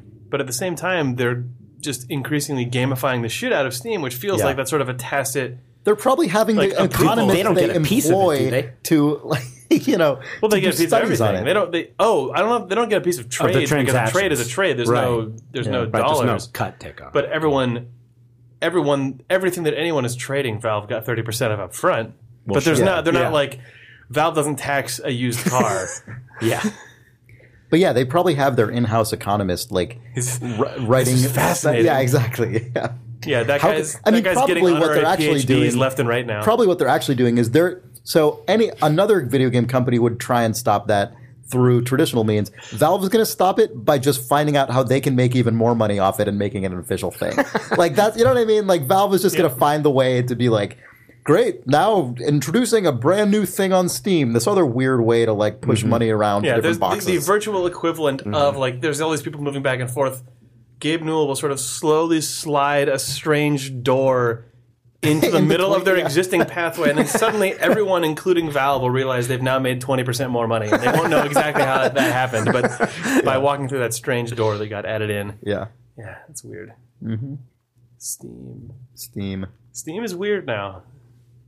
It's kind of a beast. Steam is actually a thing that's been going on right now because Apple put out the new version of macOS 10, and the new version of the Mail app that comes with it has really broken Gmail functionality, and people are trying to get around it by just adding Gmail as an IMAP account, which is but that a huge increase in people doing that has now revealed to a ton of people how insanely far Gmail has drifted Yeah, right. from what email is. The same way that, like, I think Yeah. this stuff makes you go, whoa, Steam is not actually a store anymore. Steam is just Yeah, its yeah, yeah. own, Yeah. like, Steam has broken so far It's from like the being deep what web. it's... Yeah, exactly. It's so weird. Yeah, that's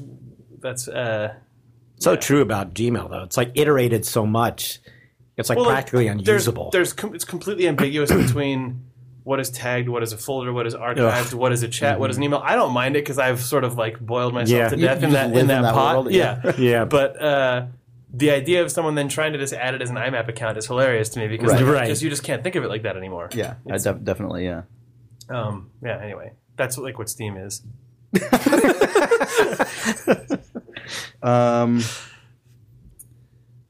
Jake Rodkin writes, Stanley Parable. Talk about portal and level construction. Oh, this must be a rogue audio clip from our Stanley Parable episode. No, yeah, this is the thing that I forgot to talk about when we were talking about the Stanley Parable, and it's, I guess, kind of a spoiler, but I thought it was super fascinating. Like, did you guys play the commentary tracks for Portal 2? I played some of them. I did not. Okay, one of the things they talked about in the commentary tracks for Portal 2 is the way that they were able to quickly iterate on levels when they were building them is they said, oh, fuck, we have portals. So they basically split their levels into discrete blocks, and then they just stretched out an effectless portal that was the size of the entire hallway and just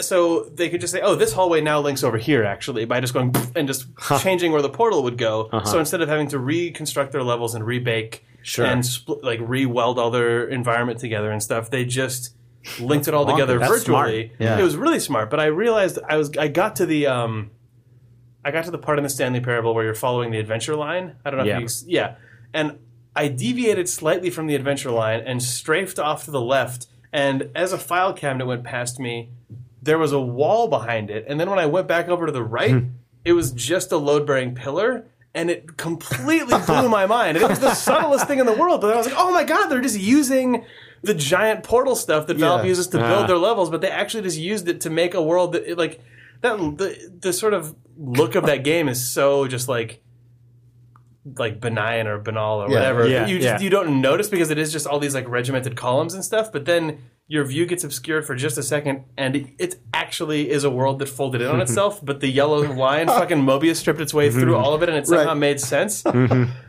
And I know that if you follow the line, you wouldn't notice. It would just feel like you had to walk twice as long as you would. But just by stepping out of it for a second and strafing around, like that, like my respect for the level construction of that game went way up. But that's also clearly what they use. It's used all over the place in that game, I think, where you hit a trigger volume, and then it just plops effectively a portal behind you, which is how that game has you walk down a linear hallway, then suddenly you're walking in circles 7 times, and then you're not, and it's a thing that just doesn't make any structural sense. But seeing that thing where I strafed and I saw the world actually change was like, I immediately understood what they were doing, and it's cool that game just is using portals. My favorite version of that I saw in the Stanley Parable, I thought this was so weird and interesting and good, is it's one of the parts where you're walking around like the same, in like just a circle and you're seeing the same stuff again and again. But like 1 out of every like 6 or 7 times, like one room is gone. One room is just gone, and it's just like it's so subtle because you're still basically seeing like it's not you're seeing additional parking things. garage You're disappears just, sometimes. Yeah, and you're like what. Weird. Like I probably didn't even notice that happened until it had already happened like 2 or 3 times, and then once I did, it was such a weird, strange choice. The places where that game doesn't comment on what it's doing are some of the most fascinating. fascinating. That's exactly it. This is another thing I meant to talk about in the Stanley Parable episode, but I wish that game actually had a save game in it because it doesn't really matter technically. You can play it as many times as you want, but there are some things that only happen because you've been playing it for like 2 or 3 hours. Where like even just the room that your game starts in. Occasionally, you'll hit a random roll where you're playing and it's nighttime, or like you're playing. Or the room layout is different. The room layout is slightly different, or it connects to a slightly different hallway, and the narrator doesn't comment on it, but it just it's just like 40% different, where like the color tone is different, or like the cubicle layout is a hallway and then the rooms instead of the rooms and then the hallway, and you just like it eats at you. But if you quit and start over again, you don't see that stuff until you get far into it again. But it does remember that you've played this much already. Like you're not starting over from the beginning. I think when you quit and come back, you are to start. It just wipes you. Really? I think so. I don't know. Because I feel like I've played it more than once, and I didn't have to go through kind of the basic. Well, you never have to go through the basic thing. You could the first time you play through, you could do the most esoteric playthrough in the entire world. It doesn't matter. Like I guess you're right. The very first thing you can do is close the door and make the narrator go insane and have an existential freak out, and then the whole world crumbles or whatever. Yeah. So like it's right.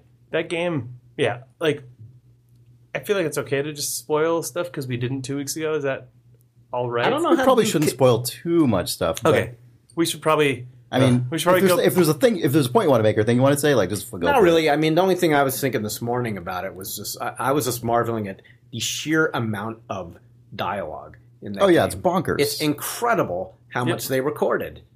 Well, that's again like the same thing with playing the game over and over again. Every time you walk through the break room, Yeah, the narrator has a different thing to say. different about it. thing. Yeah, it's crazy. There was one time when I played it where if you just stay in the break room, he keeps. Yeah, he keeps going. Yeah. And I just wanted to stay there. I wanted to wait it out like hours. You can't outlast him though. He talks so much. Yeah, I couldn't. He won in the end. I couldn't. Like, it was incredible. Like, yeah. Yeah, it's weird. I guess I won't spoil things, but we got when we were playing through it, we did one specific thing that deliberately left the narrator behind, and then the game was completely silent for a solid 3 minutes, and that was actually super disconcerting because it was the first time that I think we were playing that we were like, have we actually broken the game? Right. Like, have we actually gotten to a place we're not Yeah. supposed to get? And then that one has like the most underwhelmingly stupid ending of the entire thing, where we're like, oh, this is totally it. We figured it. Oh, we're back in the room. Okay, like, Yeah. yeah. actually, I thought it's not really a spoiler. I thought if you just follow his directions exactly the whole way through, that one I thought was boring. Because have you done that? Yes. I Right. have not done 'Cause- that actually. Oh, you Is it a spoiler? Maybe I shouldn't say. I guess the reason that it is the most boring, but the thing that I liked about it, and it's the thing that I guess is the most surface level about the entire thing. Yeah. But by following the exact directions of the guy, you disable the mind control device and find freedom. Right. You win the game. And the guy just is like, you did it. You defeated the mind control. You exhibited free will and found happiness. And then it's over. Yeah, and then you're like in a field. You're like in a you're just grassy in a grass field, with then it blue fades sky. to white, and it's over. Yeah, so we spoiled But it. yeah, so whatever. We could probably. Yeah. I didn't do that the first time, and it made me wonder how many people just listen to what he says for the first time, the very first time they play it. I think that it's got to be reasonably low because the I would choice think is so. so strong where the guy is just Yes. like, and then he went in the door on his left, and you're like, no. the very first time I went off. Yeah. Come on. Well, I'm sure a lot of people. No, I know. That. It's just the way you said So it. there was something. No. There's something super funny about if you just follow the directions, you win. And you're like, oh, that was shit. Uninstall it. right. Idle Thumbs Cabal, only reason I bought this game. No game. 10 minutes. Yeah. It's worth pointing out for Idle Thumbs Cabal supporters that we did loan the Stanley Parable team the Idle Thumbs office to do all their press demos. So we like this game. That's one more little dart One to more put up on notch. your board there. Yeah. I am part of the Cabal now, right? Yes, you are. Yeah. Confirm that just by being here. Yeah, us saying that, it then cuts to that audio on a really tinny radio. There's a close-up of like a dirty hand connecting a red thread to another push pin. Like the opening credits of Seven layer of just like Right, yeah, grime. yeah. I think this speaks to your guys' success. That you are. Oh, that we there's a- run an industry controlling cabal? Yes. Yeah. I would say that's I guess we're not supposed to talk about the fact that it actually is true, right? Yeah, no, that's Because we don't want to confirm the fact that it actually is really real. yeah, no, we're not supposed to talk about that. Okay, sorry. Oh, I'm just kidding. Right. I know. You guys actually are in a cabal. No, there's no cabal. There's no cabal. Jeff Green was killed following Anyway. the recording of this episode. I think we have one more email, which is let's see. Hunter Simmons writes, GFW bird noise. He wrote, this email is from January 21st, 2010. I might have searched for Jeff Green and found what I could. Dear Idle Thumbs, after Idle Thumbs closed down and after listening, this is when we were off the air for a little while, Okay. for 2 years. After Idle Thumbs closed down and after listening to the whole run of Thumbcast for a second time, I went back to my old podcast standby of Games for Windows Radio. While listening to the April 16th, 2008 episode in which Jeff Green and guest Elliot Chin are discussing their old habit of playing turn-based PC games instead of working and how they would signal to each other across their separating cue ball whenever it was others' turn. I was surprised to hear a baboo that would make any thumb proud. I think it came from Sean Malloy, but it's hard to pick out for sure. Attached is a clip of the bird call. The Wizard, Hunter Simmons, Fort Worth, Texas. So now I feel like I have to just play this baboo bird call because I listened to it in the hallway a second ago. So here we go. To work, and then over the cue ball we'd go, okay, your turn or whatever. We'd have some kind of thing, and then you'd all tab back. Yeah, and Ken, like a secret code. Yeah, like third call. That's all. I just it's weird that that's the exact same sound. It is the that exact same sound that we used to make on our stupid. The end of every Idle Thumbs Up was like people going completely unrelated. Which it was actually it was our You didn't deliberate. steal it from Sean Elliott? It was our deep cut to GFW. No, it was actually us mishearing Nick Brecken laughing through a set of headphones, and then him making fun of his own laugh, and then me making fun of his terrible sound that he was making because I didn't know he was making fun of himself. Yeah. Anyway, that's how bullshit is born on a podcast. I guess Or we steal shit from My Sean takeaway Elliott. from that question was the sad fact that somebody called it Games for Windows Radio. Like, ugh. Like, it was GFW. We never liked to refer to explain that that's what it stood for. Because that was just an embarrassment. Games for Windows Magazine. Oh, God. Yeah. That was just a last-ditch attempt to keep I computer remember when you gaming changed it. alive. Yeah, just getting it underwritten in part by Microsoft. Is that Right. And then they were supposed to write like 10 pages of quote-unquote editorial, advertorial. a sweet advertorial? Yeah. Yeah. Oh, God. And the first time they ever did that, they submitted a screenshot. It was like somebody in MS marketing of like, it was supposed to tout the new Games for Windows screen. And it was a photo. It's like one of those generic photos of like, happy looking model people, also like a rainbow coalition of ethnic groups, all very clean cut and wearing Izod shirts. And they were holding fucking PlayStation controllers. We're like, if you're going to use iPhoto for your own advertorial. God damn, that's impressive. So you ran it, no comment. Of course we ran. No, of course we were like, yeah. God, At that's least put amazing. the wired Xbox controller in their hand. Yeah. Man, also, I have to sorry. God, so what? Hold on. What? What's new in Games for Windows Live? That article never ran. No. Because okay, just Games for Windows Live finally shut down, but it shut down after like It did shut down. 5 Thank years God. of zero new features and zero. new content. Thank God it shut down. I just installed some game. Was it Dark Souls on Steam? It Dark was Souls had Games for Windows. Yeah, it was that. And this was not that long ago. It still had that overlay. It was uninstalled immediately. Yeah, Instant uninstall. A lot of people pulled that stuff out. 2K pulled all the GFWL stuff out of their Bio 2. Ubisoft still has their fucking Uplay, though. Uplay. Someone hacked my Uplay account last week. I started getting these emails. It was Man, like that's some desperate hacking. Yeah, I've got it was- nothing left yeah, it was like to hack. Someone hacked my UDraw. oh man, Udraw. God, let me find this email. I started getting like weird emails From like Uplay? Yeah, from Uplay, which I never use. It was, hey Pavel, it looks like you recently made changes to your Uplay account for your protection. Like this notification has been sent to your email address.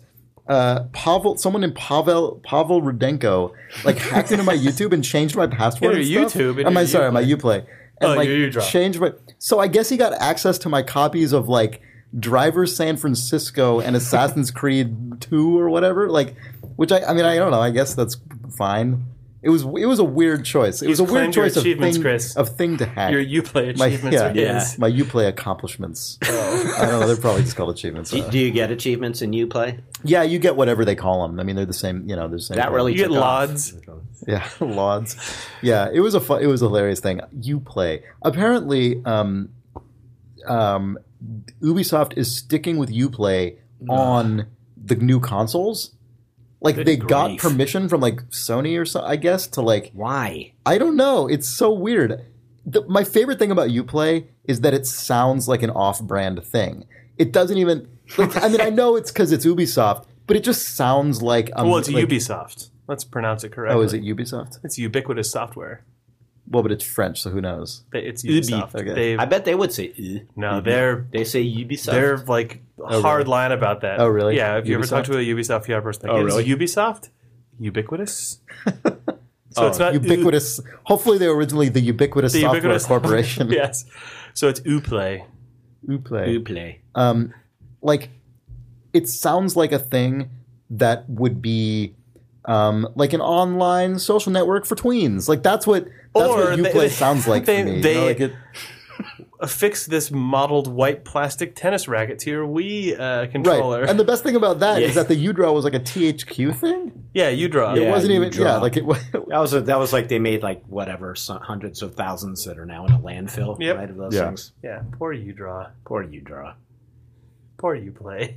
Yeah, U-Draw is just one of those things. It's like how did they not know? U-Draw's going to wasn't save there the company. anyone in any of those meetings who were just like, guys? We talked about this earlier. Did you? No, with we you. did. Yes. Oh, we did. We talked about it in the context of Facebook entertainment. That's true. U-Draw is going to save the company was the internal mandate at THQ. That was projected to be like the thing. That was because peripherals were huge right then. Yeah. It's the future. Didn't Warren Bushnell like had some chain of restaurants with some goofy name that sounded exactly like that? I'm trying to. Oh, the one where like you order from a fake iPad. Yeah. Oh yeah. I think it was another U. Another U. It's called prefix. Uplay. You eat. Yeah, it was Yeah. something like that, and I can't remember what it is. It was Warren Bushnell. Was that his name? Noah. Noah Bushnell. No, Isn't it? Nolan, I thought. Nolan Bushnell? There Oh, we that go. sounds We all correct. know our video game characters. U Wink. You It wink. was called U Wink. Okay, that Lowercase sounds U, creepy. capital WINK.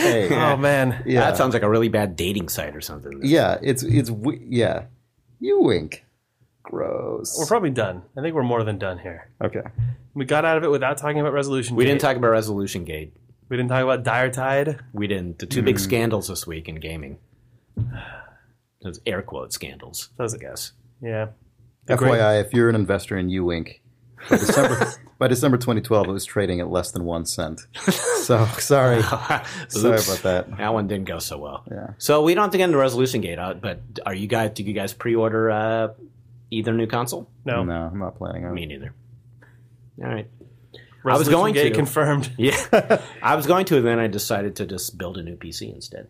Yeah. That's what I'm doing. That's the way to go. I want both. I'm going to have both eventually. Yeah, I figure Just not now. At some point, there will probably be something that comes out that's compelling enough that I Yeah. will feel like I have to go and buy it, but it's not now. Mm-hmm. I've fallen into the launch cycle trap enough times that Yep. I'm really looking to buy a Wii U in a couple weeks, though. So that's going to happen probably. Is that when something comes out, when Mario comes out? Mario 3D World comes out, and that's so I will be buying a next generation console in the next generation console launch window. It's the Wii U, though. Wait, so, that's the considered launch window? oh no, of the other ones. The launch window of the other ones. Yeah. Yes, I'll be going to GameSpot to buy GameStop. Wow, Everybody does that. but I haven't in a long time. Sorry, Jake. I haven't said the words GameStop in a long time. I guess. Yeah, which is that'll prevent that. or that- GameSpot, actually. Sorry, GameSpot. But yeah, I'll walk into a gaming retail store and buy a console and Mario. And then I'll kick my feet like a baby when I die. Yeah. I feel like if I bought one of those new machines, I would have that Technolust happy feeling for like a day, and then just go, "Oh, right, there's nothing." But to instead, fucking you play." can build a new PC that you're going to use for all your existing stuff. Then you know also that a couple months later, you'll be able to put the SteamOS beta on it, and then it'll feel like a new computer You're again. right, And then you can buy an Xbox One sometime next year. and I will. Actually, I'll probably buy a PS4 first. I don't know. That's I don't know. Actually, I didn't You should buy a buy a PS4. PS4. I bought a PS3. Idle Thumbs endorses the PS4. Do you? Oh, you No, get I- it's that Sony money hat. I bought a PS3 last year. That's how far behind I am. So, and no regrets. Yeah. Like all of a sudden, I got to play all this great stuff that was all like heavily discounted. Yeah, It felt there is really totally good. something for just buying a console way late in the generation and then just Totally. because the like just passage of time has like blown away all Right, the things you don't need to pay hype, attention no to. one Yeah. gives a shit anymore. If I never bought another console or another game again, I would have enough games to last 3 lifetimes. My Oh, yeah, it's backlog bonkers. is so Yeah, it's huge. crazy. You would It's be missing ridiculous. out on augmented NFL games.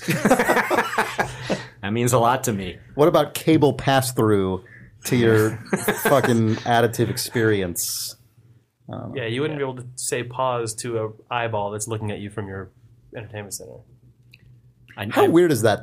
It's old news. It's not new at all. But that the new Xbox requires Kinect to always be I know, operational. You But cover the you Kinect with didn't a they say cloth you can and turn says it off now? Stop. I think You people can turn have it off complained now. enough Oh, good, that they've good, good. backpedaled on that. Oh, Yeah, good. Okay. But the Kinect is still passively on at all times. We all know this to be true. Of course, right. Even when directly piped to the system NSA. is asleep, but the Kinect is awake in case you want to use it.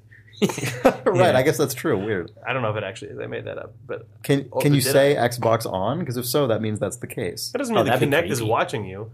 The It means it's listening to you. The Xbox is actually deaf. Like if your microphone dies, the other senses get stronger, and the Kinect can learn how to read lips. So it's like HAL in 2001. Yeah, basically, yeah. just watching us at all times. Yeah. That's crazy. Well, yeah. It's clearly just, if not now, soon. Like, right? Like, I mean, that's just obviously what's going to happen. Like, with the amount of control we've ceded over our personal information just means that, sure, like, give it another decade, we're all going to have fucking mandatory, not mandatory, but like self-imposed cameras in our living rooms that we've all purchased because they're attached to things we want to use. Right, they facilitate- They're going to convince us we want them. Oh, yeah. We're going to yeah. upgrade to the new one. Well, that's when your tooth starts talking to you in your sleep. Yeah. That's how it sounds. That was my tooth talking. Yeah. That's weird. We need to leave now. This right. is over. All right. Yeah. This is the Gotta let most you get over home. that it's ever been. I have to watch Sons of Anarchy with my wife. Yeah. You're super late. Yeah, it's 10. Thank you Let's for start. Goodbye, Jeff Green. Thanks for being on the episode. Thanks for having me. Thanks, man. Thank you. Oh, you should tell people to rate us on iTunes. Write to you on iTunes. Right. Okay, we're done. Write to Idle Thumbs on iTunes.